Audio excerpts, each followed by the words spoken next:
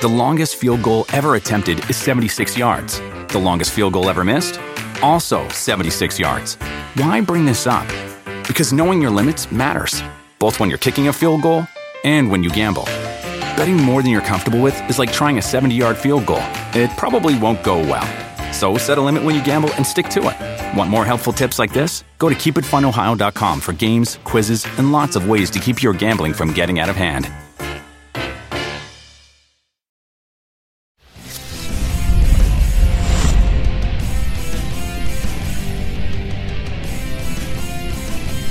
Poor Paul Allen. Poor Minnesota Vikings. They always find ways, Shereen, new and creative ways to blow it.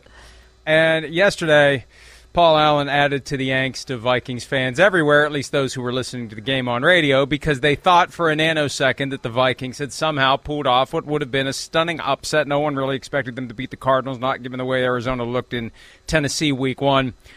But ultimately, the Vikings lose. The Cardinals win. They're 2-0. Welcome back. How are you? I'm good. I'm better than the Vikings are. I'm better than Paul Allen is today, I think, Mike. Poor Vikings. That was a tough one. Yeah. I feel bad for Paul. That's kind of thing's going to torment him. But it is hard from the perspective, anything other than directly behind the goalpost, it's hard to see. And when it's close, you think it went through. And you're looking for the reactions from people. And he saw something that made him think it went through, and it didn't. And obviously it didn't. And obviously the Vikings are 0-2. Your Cowboys, though, are 1-1. They, unlike the Vikings, and just about at the same time, converted the field goal to win the game after some of the worst clock management I think I have ever seen. That clock was running, and they had a timeout, and they lined up, and they were going to call a play, and then they just finally decided, screw it, we got a guy that can make a 56-yarder. We'll see if he can make a 56-yarder to win the game. It was unbelievable. 33 seconds, they snapped the ball. They had a running play, and they don't call timeout. It looked like they were waiting for the Chargers to call timeout, and initially I'm like yelling at the Chargers, what are you doing? Call timeout. And then I'm like, well, this is brilliant because the Cowboys aren't getting another playoff, and they're going to have to settle for a 56-yard field goal. But Greg the Leg saved Mike McCarthy from some really questionable play calling. It's not the first time that's happened. Clock management, that's not the first time that's happened to Mike McCarthy either, Mike, which I think is a concern going forward for the Cowboys. And for head coaches on game day, it's clock management, it's what to do on fourth down, it's when to go for two. There aren't a lot of big decisions that you have to make, but the decisions you have to make are big ones indeed. And we saw Mike McCarthy bungle the clock management last night. Shades of Jason Garrett, really. Although, until Mike McCarthy ices his own kicker, he has not yet caught up with Jason Garrett. Yeah, we've seen that before, Mike. Cowboys have seen that before, but they didn't have any timeouts there to ice their kicker, and they'd already called one, so I guess they couldn't do it in that instance. That's true. That's good. If you call your last timeout, you can't call another one to ice your own kicker. I think you can't call two timeouts anyway. It would have pushed it back to a 71-yard field goal if that had been the case. All right, in Indianapolis, the Colts are also 0-2. One of the teams that had hoped to contend in the AFC, definitely in the AFC South. Tough 5-game stretch to start the season, now 0-2, and to make matters worse, Carson Wentz exited with what we knew as of last night was one sprained ankle. Turns out it's two sprained ankles. Status for Week 3 is unclear, and it looked painful when it happened. He got caught up with Aaron Donald, got rolled up. It's amazing that doesn't happen more often. With all the bodies out there that are moving around on a football field, it's stunning that we don't have sprained ankles on every single play. But Carson Wentz, and there it is. Down he goes. There's the right ankle that clearly gets twisted up. You don't see the left ankle get caught up. Maybe he had injured it earlier. Maybe he was operating on adrenaline. Maybe he didn't realize until he woke up today that the other ankle was injured. But clearly the right ankle's a problem, Shereen. And without him, they have a real challenge because Jacob Eason, who took over as the starter when Wentz had foot surgery back in August, he quickly lost ground to rookie Sam Ehlinger. We saw why yesterday when Eason promptly threw an interception. Ellinger's on IR. Brett Hundley's the only other option. If he's going to be out for a while, the Colts could keep losing game after game after game in his absence. Yeah, and it doesn't sound good, Mike, and you're right. The left ankle was early in the game, and he was able to play through that one, Reich said, but then obviously that right ankle late, he just couldn't play through that. So it sounds like the right ankle is worse than the left ankle, but they both are sprained, which sounds like to me he's not going to get a chance to play this week if you have two sprained ankles. That's just tough to overcome, I would think. Maybe you can overcome one if it's not a high ankle sprain, but two just for a quarterback sounds difficult. But it almost seems like, Mike, that Carson Wentz is just jinxed. I mean, he can't get over this injury bug, and it just happens again and again and again. Of course, had the foot surgery in the training camp, and it's just been one thing after another with this guy since that ACL injury when he played so well, was in the MVP conversation way back when, and he just hasn't been able to stay healthy since then. But yes, I think the Colts are they're in trouble anyway. They can't even protect Carson Wentz. I don't know what they're going to do when Jacob Eason gets in there, who obviously is a backup for a reason. This team's in deep, deep trouble at 0-2. And they have the Titans up next, trip to Tennessee to take on the Titans, who are now 1-1 after the overtime win yesterday against the Seahawks. And whenever a guy is injured repeatedly, I can't figure out, and I don't think we ever really know the answer. Is he just unlucky? Is there something in the composition of his body that makes him susceptible to getting injured? Or are there issues with the training, the flexibility, the nutrition, the pliability, a word we became introduced to several years ago thanks to Tom Brady? Is there something going on there, something external that is or isn't making him susceptible to being injured? But the bottom line is this constantly is an issue for him. It's one after another, and at some point it just becomes the reality of who the guy is. He's always played with kind of a reckless mobile style, and when you do that, when you get yourself twisted up like that, I mean, hey, here's the bottom line. Tom Brady would get rid of the ball before he's dragged down by Aaron Donald. That's the difference. That's part of what this is. So the fourth factor is having a level of awareness on the field when it comes to avoiding contact or taking contact in a smart way. You know, Shereen, Russell Wilson does not avoid contact. He's always reminded me of Barry Sanders in that he moves just right to never take a direct, solid, awkward hit that could get him injured. And it's something that's innate in the way that player's body moves in relation to others. But some guys have it, some guys don't. And for Wentz, he's too fearless for his own good because he ends up in these spots where anybody, perhaps, no matter how flexible or pliable they are going to get injured because they're getting dragged down to the ground by Aaron Donald. Just avoid getting dragged down to the ground by Aaron Donald. You avoid getting a sprained ankle. Yeah, Kyler Murray's another one, Mike, that you think of that just never takes that solid hit. He took the one last year and had the shoulder injury, but he just never takes those hits. And you just can't take those hits. And the thing about this is, Mike, when he left Philadelphia, one of the problems was the offensive line. They didn't give him enough protection. So he goes to Indy, and everybody goes, well, he finally has an offensive line that's going to give him protection. And Anthony Costanzo retires, and then you have Quentin Nelson needing foot surgery, and now all of a sudden this offensive line is a shell of itself, which is part of the problem. So he's taken 21 hits in 2 games, 6 sacks. Part of that is on him, just like it was in Philadelphia. But you're right, you've got to get rid of that ball, and if the offensive line's not going to protect you, you've just got to throw it away and start over and go on to the next play.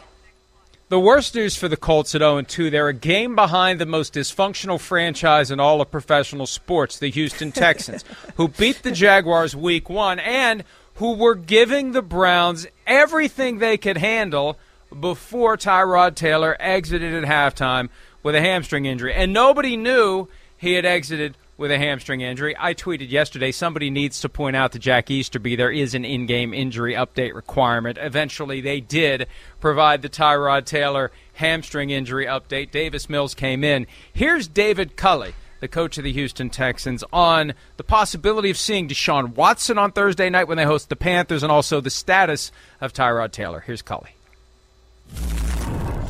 Deshaun Watson will be deactivated this week, just like he has been for the first two ball games. As far as Tyrod goes at this point right now, it's day to day. He's getting an MRI. He's been looked at. We'll just see later on this afternoon how it is, what happens, and we'll just take it day to day with him. If he's able to go and ready to go, he'll play. Our good friend John McClain of the Houston Chronicle has reported that Tyrod Taylor could miss 4 weeks, which means it's a pretty bad hamstring injury. It needs a month to heal, and that's the key with a hamstring. You have to give it time to heal, and even when you think it's healed, it still may not be healed because when you hit high gear, it grabs, it sets back, and you got a problem. But, Shireen, I want to go back to what Cully said about Deshaun Watson today. Very confident, very direct, conclusive information. Yesterday, when he was asked about Deshaun Watson potentially playing on Thursday night after the loss to Cleveland, Cully said, we'll see. And I think what he meant was, we'll see whatever who makes the decisions other than me tells me. Because he's clearly not the one making the call. Somebody else in the organization had to tell him, no, we're not going to use Deshaun Watson Thursday night, and it will be Davis Mills if Tyrod Taylor is indeed out for 4 weeks. Yeah, Nick Caserio is calling the shots there. We all know that. And he's brought in this roster, and he's not going to play Deshaun Watson. And I go back to what John McClain has said all offseason into training camp, that Deshaun Watson has played his last snap for the Texans, and I think that's going to be the case. And it's going to be the Tyrod Taylor show when he's healthy. But you talk about a poor guy, Mike, that has had injuries affect him. We were talking about Carson Wentz. Look at Tyrod Taylor. I mean, he's in Cleveland as a starter, gets a concussion. Baker Mayfield comes in. He never gets his job back. He's in with the Chargers last year. What happens? He gets the shot for the rib injury, punctures a lung. All of a sudden, Justin Herbert comes in. He gets Wally Pipp there, ends up in Houston. Finally, he's the starter. Nobody behind him is going to push him. This is his team for this year, and now he's hurt again with the hamstring injury. Davis Mills, who knows? He didn't look great yesterday, but if he plays any sort of good if he's out 4 weeks, in those 4 weeks, he's going to get Wally Pipped again, and they're going to say, let's go with the rookie and see what we have in him, because we're playing to the future. They're not going to the playoffs this season. They're playing for the future. So they may just leave Davis Mills in there, get a higher draft pick, lose more games. What do you have to lose except more games? And find out if this kid can be your quarterback of the future. Think about it, 52 weeks after his date with Dr. Needle, that's when Tyrod Taylor ended up with another injury. At least this is one that happened without inadvertent medical intervention. And again, the statute of limitations still hasn't run. We just have fun with the whole Dr. Needle thing. We're not suggesting there was any malpractice or negligence. We know that he had a needle inserted for a pain-killing injection. It collapsed the lung, and that opened the door for Justin Herbert. With Deshaun Watson, I always try to put myself in the shoes of a fan of a given team.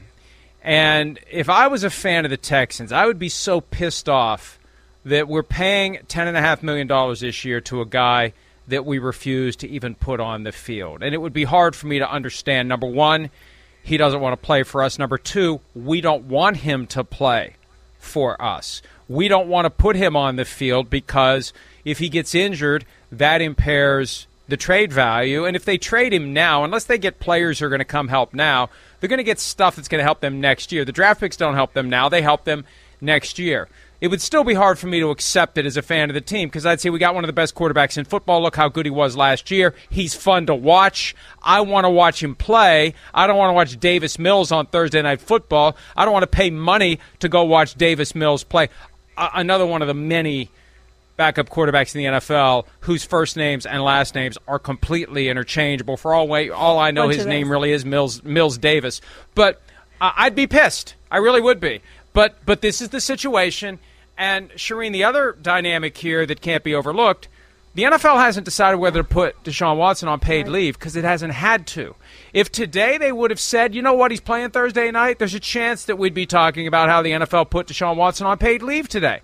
So either way, I don't think he was playing on Thursday night. They don't want him to. They don't want the NFL to have to decide whether or not to put him on paid leave. It's over, it's done, and it's just a question of when they're going to trade him. And if it was ever unclear in any way, it shouldn't be now, when they have an obvious need for him, and it's not even a conversation.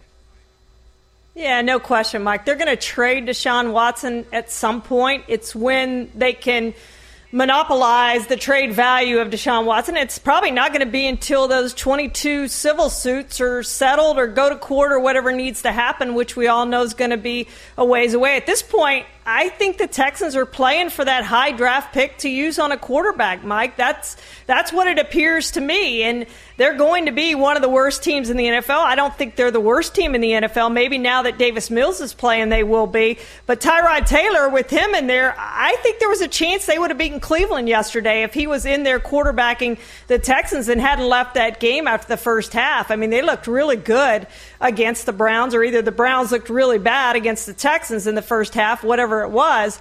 But I think they had a chance to win that game. But with Davis Mills, I would assume they're going to lose all the games that he starts, however long he's in there.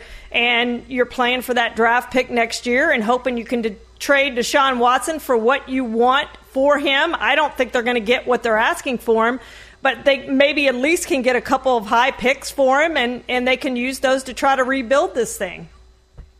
Yeah, I think you're right. And anything they do by way of contending or competing now is a plus. However, it does make it harder to get that highest possible draft pick when you are targeting rebuilding the team with potentially the first overall pick. If you win too many games, you don't get the first overall pick. That is a topic for another day. We're in the midst of football season. We'll talk about the realities of tanking maybe later in the football season, but not in week 2. For now, the Texans are very much alive, and they could make it to the playoffs, and they could make some noise, and they could really provide some excitement. And they have been better than I ever dreamed they would be. Also better, Shireen, than I ever dreamed they would be this year, the Las Vegas Raiders. 2-0. And this isn't 2-0 by taking down a couple of cupcakes to start the season. This is Ravens on a Monday night, a tough, gritty, physical game that went well beyond 60 minutes. Then the short week, they go to Pittsburgh and beat the Steelers. This is impressive stuff. Here's John Gruden regarding the health of a couple of key players. Derek Carr went down with an apparent injury but didn't miss any time, and Josh Jacobs, the team's running back, also banged up, didn't play yesterday. Here's what Gruden had to say about them as they get ready for Miami to come to town. He had an MRI on it today. I think he's going to be able to play. I'm not sure. Will have the official injury list for you. I'll make sure that it gets officially laid out there in your hands, but I think right now he's questionable. How's Josh doing? I met with him this morning. He's in great spirits, really happy with the win. I would think he's day-to-day and very questionable again for this game. Hey, they're not going to do anything to tip their hand about their strategic plans or whatever. Derek Carr looked like he was seriously injured at first. He did. He got rolled up on from behind after he threw a touchdown pass. It wasn't intentional. It just kind of happened. A guy was pursuing him and ended up in his legs, and it happens. As I said earlier, it's amazing it doesn't happen more often. And Carr, you could tell, was determined, to his credit. And at first I thought, is this some sort of an homage to Ben Roethlisberger that he's going to overly dramatize and embellish an injury so he can make a great return? But this was real. He got banged up, and he was determined. And watch it there. The guy just, gravity takes him into Derek Carr's legs. There was no intent. There was no malice there. And Carr was hurting. He went to the medical tent. He was back on the sideline throwing. He came running back out onto the field in a very determined way, and he got the job done. I give him a ton of credit that he was able to come back and play, but we don't know what is going on with him as the week unfolds. Plenty of injuries. You get adrenaline pumping through your veins. You get through it in the moment, and then the next day you feel like when you try to get out of bed that you were hit by a truck. And that could be what Derek Carr is dealing with today. So it could take some time. And based upon the determination we saw from him yesterday, and based on the fact that they've gotten to 2-0 and they've got a winnable game coming up against the Dolphins, I don't expect him to miss Sunday's game. Yeah, I don't either. And maybe if Marcus Mariota was still there, if he wasn't on IR, hadn't gotten hurt on that long run in week 1, maybe they would think about sitting Derek Carr for a week and thinking they can win that game anyway. But Nathan Peterman, we all saw what happened when he started for the Bills. It did not go well and hasn't made a start since 2018 and hasn't even thrown many passes since then. He showed up in one game last season, but just wasn't very good, Mike. So I don't think they want to put their team in the hands of Nathan Peterman at this point. Derek Carr's going to do everything possible to get on the field and play on Sunday because they have a chance to go 3-0 and a chance to prove that they're a good team, that they're a contender with the Chiefs. And Derek Carr, to his credit, and other great quarterbacks would, and I'm warming up to Derek Carr. I'm trying to make amends because look, my assessment of a guy is based on what he does. And if a guy doesn't play well, I'm going to say it. And if he does play well, I'm going to say it. And like any other great quarterback, he's not going to give up his seat. He's not going to give another guy a chance to come in and play. Tom Brady would never give another guy a chance to come in and play, whether it's Marcus Mariota, Nathan Peterman, or anyone else. And Carr will do everything he can to make sure that there isn't somebody else who comes in, plays well, and John Gruden decides, well, maybe we'll give Derek Carr another week to heal, and then 1 week becomes 2, and 2 weeks becomes 3, and the next thing you know, you have another guy who's taken over. Not that that's likely to happen, but that's how you need to be wired to protect your turf as a starting quarterback in the NFL. So I like that, and I like what he's doing. And I'm capable of adjusting my views when the people that we are evaluating and commenting on give us reason to adjust our views. Derek Carr is doing it. Well, and he'll be helped if Josh Jacobs can play, Mike. You know they want to try to run the ball against the Dolphins, so he'll be helped by that. The good thing for them is the Dolphins can't get to the quarterback. No team has fewer sacks than the Dolphins, aside from the Packers, who play tonight, who have 0. They had 0 in week 1. So they have trouble getting to the quarterback, so they can give him plenty of time, but he will be helped if Josh Jacobs can get back in the lineup, Mike. Yep, and we'll see how that plays out. But an interesting game this week. A rematch of last December's classic Linda Blair in The Exorcist game when they tried to rip Ryan Fitzpatrick's head off of his body, and he threw that great pass to set up the win for Miami. Speaking of Miami, Brian Flores, coach of the Miami Dolphins, who lost in convincing fashion yesterday and also lost quarterback Tua Tagovailoa. Here's Flores giving an update on Tua's status, along with Will Fuller, who missed the game for personal reasons. Let's have a listen. Tua's obviously, he went out of the game yesterday. We're still running some tests. Was in a lot of pain yesterday. Still in a good deal of pain today, but I think we'll call him day to day right now. As far as Will was here today, and we expect him here this week as well. If it is a question of pain management, his ability to come back, what kind of toughness does Tua have? He's a tough kid.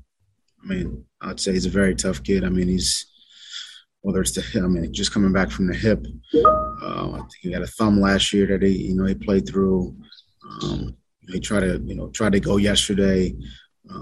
Toughness isn't something that we question with him. I'm always uncomfortable when that issue comes up. If it's pain, how tough is a guy? Well, yes, they're all tough. Anybody who walks across that thick white stripe onto a football field is tough, and you play through pain from time to time. The question is there a way to play through pain in a way that does not undermine your performance? When you've got a rib injury on the left side of your body and you are left-handed, that's going to impair your ability to throw the ball. And there's also a chance you're going to have an unfortunate encounter with Dr. Needle if they decide to use a pain-killing injection to allow you to do it. And even if a rib isn't broken, you can have bruised rib cartilage. I went through a litany of my non-football injuries with Mike Golick today on PFT Live. I've had broken ribs. I've had bruised rib cartilage. Let me tell you, it hurts the same. So he clearly was in pain yesterday, and we'll just have to see. Look at that. Who would not be in pain? I don't care what kind of a flak jacket you're wearing. You get driven into the ground like that, you're going to be in pain. And we'll see if he can get it turned around. But it looks like it's not going to be an extensive time situation. Shireen, I thought, hey, if this guy's out for a long period of the season, the Deshaun Watson stuff is going to heat up. It looks like that's not going to happen. The question is, will he be ready to go on Sunday? And if not this week, will he be ready to go the next week? Yeah, I'm uncomfortable with the pain tolerance thing too, Mike, because to me it puts pressure on a kid to go out there when maybe he's not ready to play. And, if he can't throw, then they're better off with Jacoby Brissett than they are with Tua out there, even with the flak jacket, even with everything they do to protect him. Look, their offensive tackles have been terrible. Austin Jackson and Jesse Davis, they were just overmatched yesterday. And so they're facing another front now that's going to come get him. So I worry about his long-term health if he's out there and not 100%. And I don't see any way he's going to be 100% with the injury that he has. And you're right. You run that risk of hitting that lung when you start shooting up that rib area. We saw it last year with Tyrod. So This is questionable to me on Tua, and the Dolphins need to think more about long-term than short-term at this point, because you don't want to do anything that's going to further damage him either mentally or physically going forward, Mike. Yeah, no, you're absolutely right, and that's what the Dolphins are going to have to balance as they try to figure this all out. In Chicago, they have a quarterback situation to figure out. Here is Matt Nagy on Andy Dalton, who has a knee injury, and Justin Fields, the rookie that Nagy has been trying to keep on ice for as long as possible. You know, as far as the quarterback situation with Andy, he's still working through all his results right now and going through that, so we'll know more later on tonight with him. But I appreciate his toughness, and I thought he was playing really well. If he's healthy, is he your starter? If Andy is healthy, is he your starter? That's something that I'm not going to get into with scheme. That's not scheme. Of course it is. That's 100% scheme, Brad. That's 100% scheme. I don't understand that. I thought Brad Biggs said, and there's the tweet, that Bears PR came in to deliver a message from Matt Nagy. Andy Dalton is the team's starting quarterback when he's healthy. So I don't know how scheme is a factor there. I don't understand. Look, hey, NFL coaches have reason to be circumspect and careful about what they say. The bottom line is there's healthy and there's healthy. And Andy Dalton may be healthy, but if Justin Fields is playing really well, Andy Dalton isn't going to be healthy. He's not going to be 100%. And until he's 100%, Justin Fields will keep playing. We'll just see how it goes if Andy Dalton's out this week. I think we got the word that it's a bone bruise. Yes, we did. His status for this week is unclear. It could have been a lot worse for Andy Dalton. But this gives the Bears, Shireen, cover, if they choose to use it, to ride with Justin Fields for a while. And then if he struggles, you can bench him without really benching him. Because we're not benching him. We're not removing him because we didn't think he was good enough. We're acknowledging that Andy Dalton is the starter and he's healthy again. So they have the best of both worlds here if they play it the right way. Isn't it amazing how these things sometimes work out themselves, like last year with Justin Herbert getting in there and showing that he is the starting quarterback, and that was his time to be the starting quarterback. The only one last year that really didn't work out was the Tua one, and Ryan Fitzpatrick talks about how the Dolphins handled that, and he was surprised when he got benched. Andy Dalton shouldn't be surprised when and if he gets benched, but now is a perfect time. As you said, it's a perfect cover, and if Justin Fields struggles, you take him out. No, we're not benching him. Andy Dalton's healthy, and we've said he's our starter when he's healthy. They have the best of all worlds right now, the Bears do, because they can see what they have in Justin Fields. Is he ready right now? They'll be able to find that out. And if he's not, when Andy Dalton's ready to come back in, he comes back in. Remember how strident the Chargers were about Justin Herbert last year? He's a backup for a reason. Well, and then the moment he got a chance to play, he looks great. And it's like, what the hell were you guys doing? But yeah, this is a great way for the Bears to let Justin Fields give it a try. If it doesn't work, hey, Andy Dalton's healthy. We don't have to say, this guy's just not ready. No, the other guy's healthy, and off we go. Off we go. Got a lot covered there in the opening segment of this Monday edition of PFTPM. When we return, we'll play a game of Fill in the Blank. We'll be back with that right after this.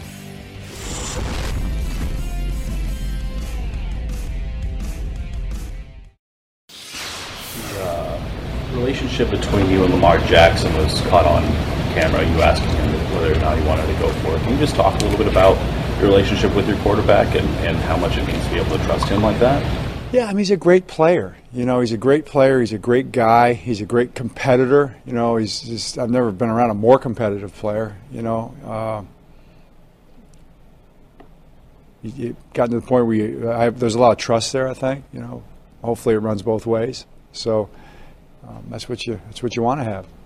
John, what's going through your mind when you see Lamar going for that game-winning score and he flips in the air to get into the end zone? I didn't see it. Oh. I didn't see it. I swear. I saw him throw the ball up in the air. Of course, I went like, "Is that legal?" It's not taunting, is it? And but I didn't see the flip until later. My wife told me about it, and I saw it, and I was like, then I heard his hip hurt, and I'm like, well, yeah, I'm not surprised. But there's no flip. Flipping is okay. No, there's no anti-flipping rule. As long as you hold on to the ball, yeah. As long as it results in a touchdown.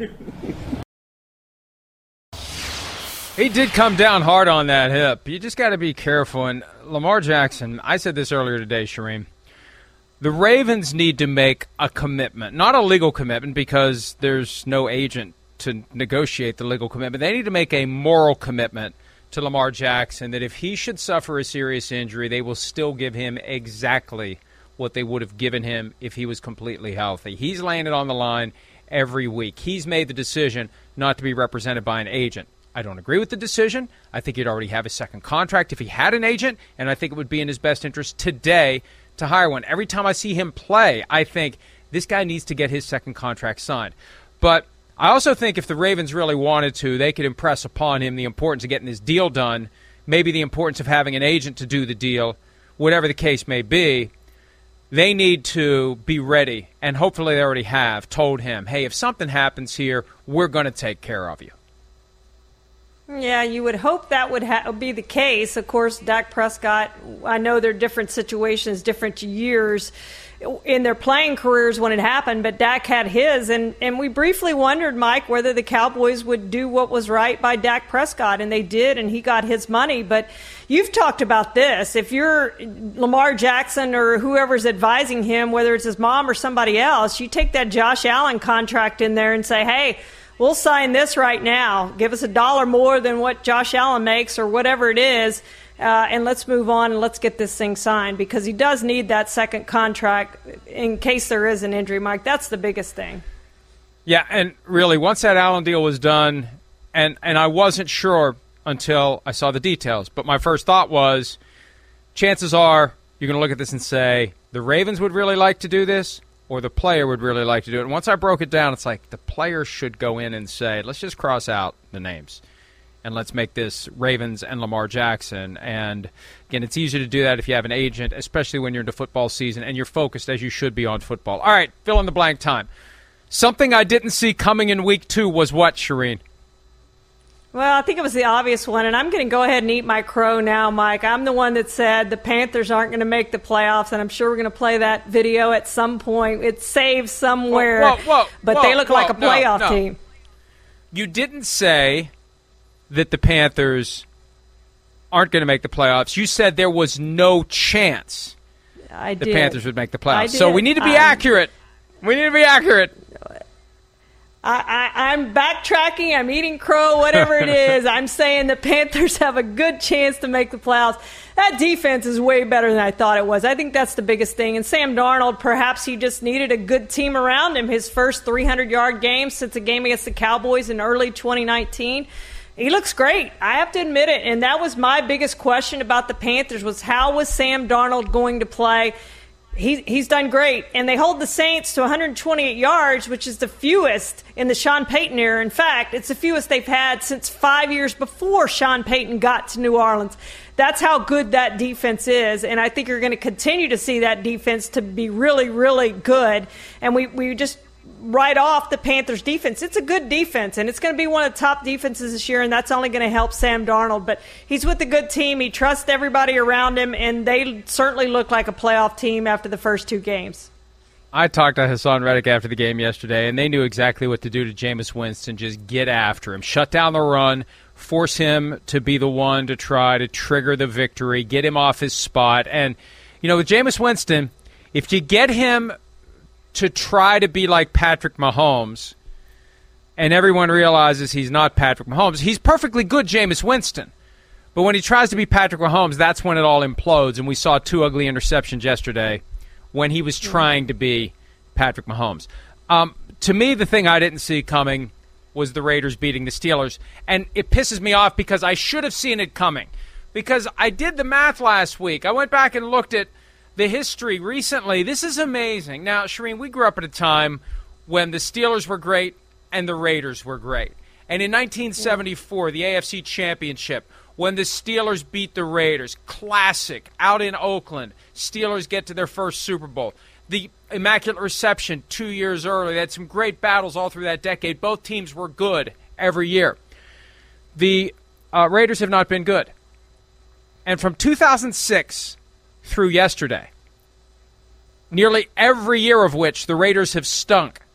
They're 6-2 against the Steelers, who nearly every year of which since 2006 have been awesome.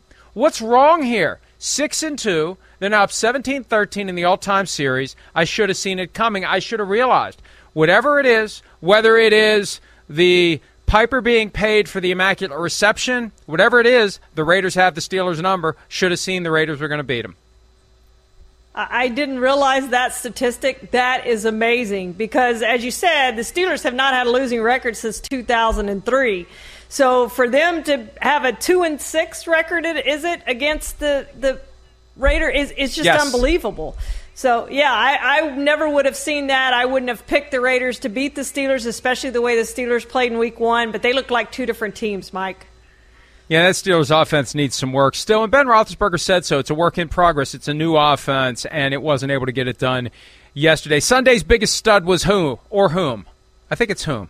Well, I'm going to go back to Lamar Jackson a little bit because who needs running backs? They lost those 3 running backs, and Lamar just said, I don't need a running back. 16 carries, 107 yards, 2 rushing touchdowns. He had both of the last 2 touchdowns and the game winner there that we saw where he did the flip.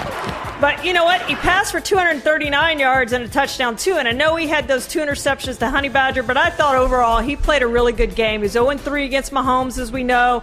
He's kind of gotten that ghost away, got that away, monkey off his back, whatever cliche we want to use. But he was good. He was the better quarterback, I thought, in that game yesterday. He played really, really well and carried the Ravens on his back. You could see what it meant to him. You could see. And forget about last week when he said, it's not about me versus Patrick. It is. Sammy Watkins the next day said, yeah, it really is. And on that last drive, when the Ravens used their first snap, Lamar kind of runs a couple of yards and sits down.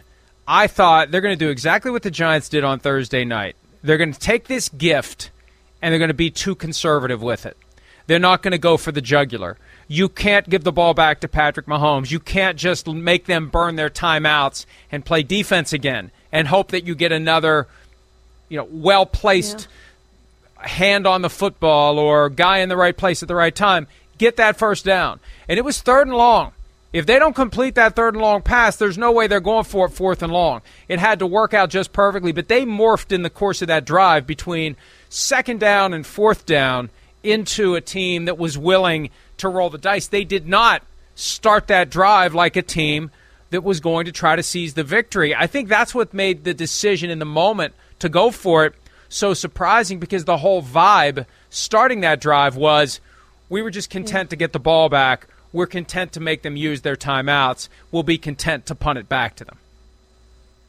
And they didn't do that, Mike. And that was to me, that was their only chance to win. And I think John Harbaugh knew that. He knew the answer to the question when he asked Lamar, do you want to go for it? He knew what the answer was going to be, and he knew that Lamar was going to pick that first down up, and he put the ball in his hands, and he did it. And I think that builds confidence for that team and that quarterback, and this is going to be a team to contend with. I admit maybe I had some reservations, some questions after Week 1, but not after Week 2, the way they played in that game yesterday. They were outstanding. All right, my biggest stud for Sunday was Tom Brady. 5 touchdown passes. He's got 35 career games now with 4 or more touchdown passes. He's got a regular season streak of 4 games with 4 or more touchdown passes. He's closing in on the all-time record of 37 4-touchdown-plus games and 5 straight regular season games with 4 or more touchdown passes. The guy is unstoppable. Real quickly, most impressive loser in Week 2 was which team? Well, I thought it was the Chargers. I thought they should have beaten the Cowboys, had 2 touchdowns called back, a 31-yard reception called back by a penalty. They ended up with 99 yards on 12 penalties, 2 interceptions at scoring range, and missed a field goal. They were the better team in that game, but they didn't win the game, and this is just so Charger-esque. The names have changed, Mike, but the result stays the same. Yeah, hopefully this doesn't become a trend for them. For me, it was the Vikings because they should have won the game, could have won the game, would have won the game if their kicker could have made a 37-yarder. I wonder if they'll stick with their kicker after yesterday. He missed the extra point that was the reason they were 1 point behind, missed the field goal that could have won the game. Most disappointing winner from Week 2 was which team, Shireen? Well, I'm going to go with the Browns because, as I said, I'm not convinced they would have won that game if Tyrod Taylor had stayed in the game, if he hadn't gotten hurt. They had 2 turnovers. Their running game kind of carried them, but I have questions about the Browns after 2 weeks. They need to play better than what they've played the first 2 weeks, Mike. I'm going to say the Bears. They had that game won. When Roquan Smith intercepted Joe Burrow and took it to the house, it was 17-3. The Bengals had no business getting back into that game. The final score, 20-17, tells me that the Bears took the foot off the gas way too early and could have found themselves at 0-2. All right, let's take a break. When we return, we'll take a look at teams who had very different results from Week 1 to Week 2, and we'll try to figure out which team they really are. We'll do that next on PFTPM.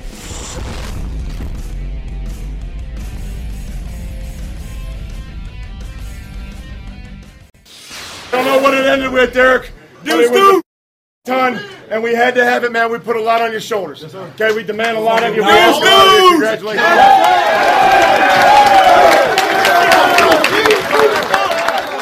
Okay, but I promise you, if you fight like you did in the second half, I'll take you in any street fight, Ola. Okay, I will take you in any street fight, Ben, Roger, Nate, Quiz, all you guys that played up there, man. Okay, Ty picking you guys' bodies up. It's standing 8 count after standing 8 count, but that wore on them. It wore on them. We said not in the first half sometimes, not in the third quarter, but in the fourth quarter when we had to have it. We took it right on down the field with the big fella, man. Okay, enjoy this flight home, man. Talk about your teammates. Put the team first. Ignore all the other man. Derek, break them down, man. And look. I didn't want to say, bro.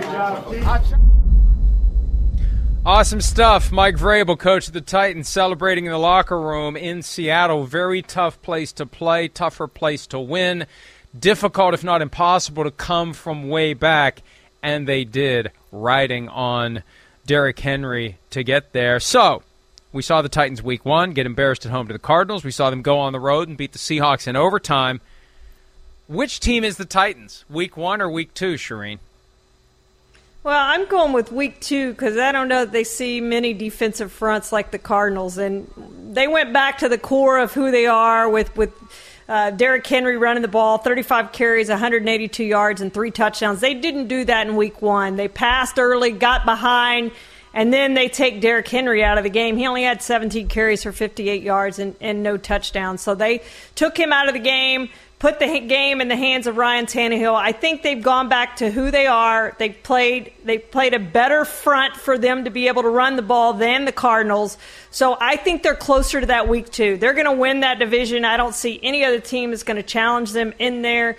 That should be 6 victories within the division. This is going to be a team that's going to make the playoffs, Mike. Yeah, I agree with you. I think that the Titans we saw yesterday are closer to the real thing. And Week 1, look, I'm not making excuses for them. I'm really pointing to an explanation. When you're playing a good team at home week 1, and maybe you don't realize how good they are, it doesn't take much complacency to open the floodgates and burst the dam. And before you know it, the game's over, and you're looking around saying, what the hell happened to us? So to their credit, they made the long road trip, and they got it together, and they got the victory. Seahawks, who beat the Colts on the road, Week 1, 28-16, lost at home to the Titans in overtime. Which team is the real Seahawks this year? I'm going to go with that team that's closer to Week 2, and the problem for them, Mike, is we know Russell Wilson after the season talked about getting hit too much. Well, guess what? He's getting hit too much. 6 quarterback hits, 2 sacks yesterday. And the Titans had the fewest sacks in the NFL last season. They've got to do a better job of running the ball. They've got to do a better job of protecting Russell Wilson. So to me, they look more like that team in Week 2. The Colts just weren't all there in Week 1. They are a shell of themselves, of the team that we thought they could be entering this season. But I think the Seahawks really showed up, and they're in a tough division. So they're going to have to play better than what they did yesterday and giving that one away. I still think that the Week 1 Seahawks are the real thing. I'll call yesterday the aberration. We'll see what happens moving forward. They go to Minnesota, team that's going to have its home opener, and a team that is going to be very desperate to get in the win column on Sunday. The Bills lost to the Steelers at home 23-16, went on the road and thumped the Dolphins 35-0. It helped to have Tua Tagovailoa out of the game early. Which team is the real Bills? I think it's the week 2 Bills, and I think they're going to be right there with the Chiefs and the Raiders and whoever else is going to be in the AFC. They're contending the Ravens. When it's all said and done, I think they're a team you're going to look at as being a contender, and they showed that yesterday. They didn't show it in week 1 at home, but they were back to forcing 3 turnovers, got 6 sacks of those Dolphins quarterbacks, and I did have concerns, Mike, about this team, whether there was going to be internal strife with all the COVID stuff that happened before they went to training camp, but they looked like a really good team yesterday. Yeah, I think that's the real Bills, and they needed that wake-up call. They maybe had a little complacency, maybe believed the hype a little bit too much. They looked very good yesterday, both sides of the ball. Dolphins, they got the win on the road. Boy, there's a theme here. You win on the road, you lose at home. You lose at home, you win on the road. The Dolphins won on the road in New England to start the season by a point. They get thumped on Sunday. Which Dolphins are the real Dolphins? Well, unfortunately for them, I think it's week 2, and they just don't have very good offensive and defensive lines. They're giving up a lot of sacks, and they're not getting a lot of sacks, and so that's a problem for them. They got to be better on both lines of scrimmage, and I just don't know how you fix that at this point. So I think this is going to be a problem all year for the Dolphins. Agreed on the Dolphins. I think that they are not nearly as good as many thought they were going to be. The quarterback situation, with or without Tua, is going to continue to hold them down. I'm sorry, Tua Mafia. I know, and I've seen this. It's getting worse, not better. The fans who don't want us to say out loud the things about which they are privately terrified get so salty when we articulate that thing that they would just as soon plug their fingers in their ears and say, la, la, la, not listening. Listen to this. Dolphins, I don't think, are going to be as good as the Tua Mafia seems to believe. Saints thump the Packers at home. Neutral site, Jacksonville, 38-3. Get dismantled by the Panthers. Let me take this one first. I think the Week 1 Saints are the real thing. I really do. I think they had legitimate excuses yesterday. I thought and I love Sean Payton, and I know you do too. I think it was great where he basically says, here are our excuses. We don't make excuses. Did you hear our excuses? Because not having those coaches, of course that's a legitimate thing to point to. And he doesn't need to make it an excuse. We can do it for him. His coaching staff on the offensive side of the ball was a shell of what it needed to be to get a team ready to play a football game. They overcame all their problems in week 1, though, Mike. I'll go back to they had a lot of excuses in week 1, too. They weren't playing at home, playing a neutral site. More Packers fans there. Haven't been home in forever. That may be wearing on this team. But I think it's all going to come down to Jameis. Is the good Jameis going to show up, or is the bad Jameis going to show up? And maybe at some point you start playing Taysom Hill a little bit more. They haven't gotten him involved in these first 2 weeks. They haven't gotten Alvin Kamara as involved as I think he should be involved. But you got to lean on those 2 players because I think at this point with Michael Thomas being out, those are your 2 playmakers. You got to let them make plays. Yeah, and I agree with you completely. The Jameis Winston thing is an issue. They need to use him the right way. And they're paying Taysom Hill a lot of money. Cameo appearance is not good enough. This guy's a great, great player. They need to use him more often, or they shouldn't have paid him all that money. Eagles, they beat the Falcons 32-6. They lose at home to the 49ers, a game that was very close, and they actually, could have won. They did a good job shutting down the 49ers offense. Which team is the real Eagles? Well, I think it's the Eagles that we saw yesterday. I think they're going to be good enough to play teams close, but I don't think they're going to be good enough to pull some of those games out against the better teams. Are they a contender in the division? Maybe, because I don't think the division's very good, but I would put the Cowboys up there because they have the best quarterback in the division as the favorite right now. So I'm going to say the Eagles were probably more of what we saw yesterday. All right, last one, and I'm going to say the jury's out. I don't know. It's still too early to tell on the Eagles. Steelers beat the Bills on the road week 1, lose at home to the Raiders week 2. Which is the real Steelers? Well, I'm going to go with the week 1 Steelers because they're always there, Mike. Like I said, 2003 is the last time they had a losing record, and I realize that there's no 8-8s anymore, and I think they had 3 or 4 8-8s in there since 2003. They can't do that anymore. So they're either going to, I guess they could be 8-1, right? But probably not going to happen. But this is a team that always contends, so I think they're going to be there in the end. 8-1 is a possibility. I guess in theory, 7-3 is also a 500 record. That's possible too. I think they're going to be fine. They'll get it together. They fight through adversity. They find a way to win. That offense will get better, and they still have Mike Tomlin as a head coach. Let's take a break. When we return, the Packers, a team that needs to give us a different performance than what we saw last week. Will they do it against Dan Campbell and the Kneecap Biters? We'll discuss that next here on PFTPM.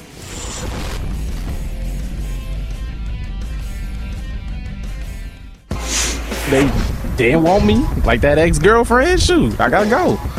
But, you know, I got a rebound. It was the Lions. They picked me up, you know what I mean? Now they feeding me good, taking me to dinners, you know what I mean? Another man's trash is another man's treasure. I love Jamal Williams coming into his own with the Detroit Lions. Great sound bites, getting a chance to play the Packers, the team with which he spent the first 4 years of his career. Now with the Detroit Lions. Lions going into Lambeau Field in a horrible spot, getting the Packers at a time when they want to prove to the entire world that what happened 8 days ago was as much of a fluke as the Saints' performance on Sunday would suggest that it was. It was just one of those things. Stuff happens. Different word with 4 letters, starts with S, ends with T. Happens. Can the Packers do that? Do you believe the Packers will do that and restore the greater balance in the football world? I believe they will do it, and I believe they have to do it, Mike, if they're going to contend. You can't lose to the Lions. I mean, the Packers are 9-2, and Aaron Rodgers 11 home starts against them. He has 21 touchdowns and 4 interceptions in that game. But I tell you what, we're going to find out if his heart is in this thing. We're going to find out if they have energy, which they said they lacked last week. If you don't have energy at home against a team you should beat, who you have beaten multiple times in the last 11 home games, then you're in big, big trouble this season. So they have a chance to come out and play well and show the world that they are the team that we thought they were going to be entering the year. It will be interesting to see what kind of fire and passion the Packers have. Yesterday on the CBS pregame show, it's amazing. The 4 main analysts did kind of a roundtable discussion, and they took turns dumping on Aaron Rodgers. I've never seen anything like it. Jimmy Traina of SI.com brought it to my attention on Twitter. I couldn't believe it. And I don't know if it's fashionable now to go after Aaron Rodgers. Look, the guy's still one of the great quarterbacks on the planet, and sometimes you do step on a rake. It happens. I fully expect the Packers will win tonight. I still think there's a chance of a backdoor kneecap biter cover like the Lions did, because those guys are not going to quit ever. But I think the Packers should win this one handily. Yeah, these aren't the Matt Patricia Lions, Mike. They're going to fight to the end, and the 49ers found that out and almost found that out in a big, big way with a big, big upset the way the Lions came back. So Packers need to put the pedal to the metal and keep it on there the whole entire game and blow them out and say, okay, we're back. RELAX. And they had better because they've got the 49ers on the road coming up, and then they have the Steelers coming to Lambeau Field. So this is the one easy win over the next 3 weeks. They need to win more than one of these games if they want to reestablish themselves as the team that we think they are supposed to be. Oh, and they're in a division where only one team has a win so far this year, the Bears yesterday, Shireen, against the Bengals. Yes, Packers are still the favorite, Mike, and they're going to show it tonight. All right, that's it for us on this edition of PFTPM. We'll be with you bright and early tomorrow morning to break down the Monday night game, plus plenty more when we get Chris Sims to show up for work again. See you tomorrow. Dietz & Watson's been making meats and cheeses the right way since forever. What's that mean? It means never cutting corners, ever. It means cooking, not processing. It means our Virginia brand ham that's cooked to perfection, then twice baked to layer the flavors. It takes more time, but you can taste the difference. We come to work every day to do it the right way, even if it's the hard way. Because if it's not right for us, it's not right for you. Dietz & Watson, it's a family thing since 1939. The longest field goal ever attempted is 76 yards. The longest field goal ever missed? Also 76 yards. Why bring this up? Because knowing your limits matters, both when you're kicking a field goal and when you gamble. Betting more than you're comfortable with is like trying a 70-yard field goal. It probably won't go well. So set a limit when you gamble and stick to it. Want more helpful tips like this? Go to keepitfunohio.com for games, quizzes, and lots of ways to keep your gambling from getting out of hand.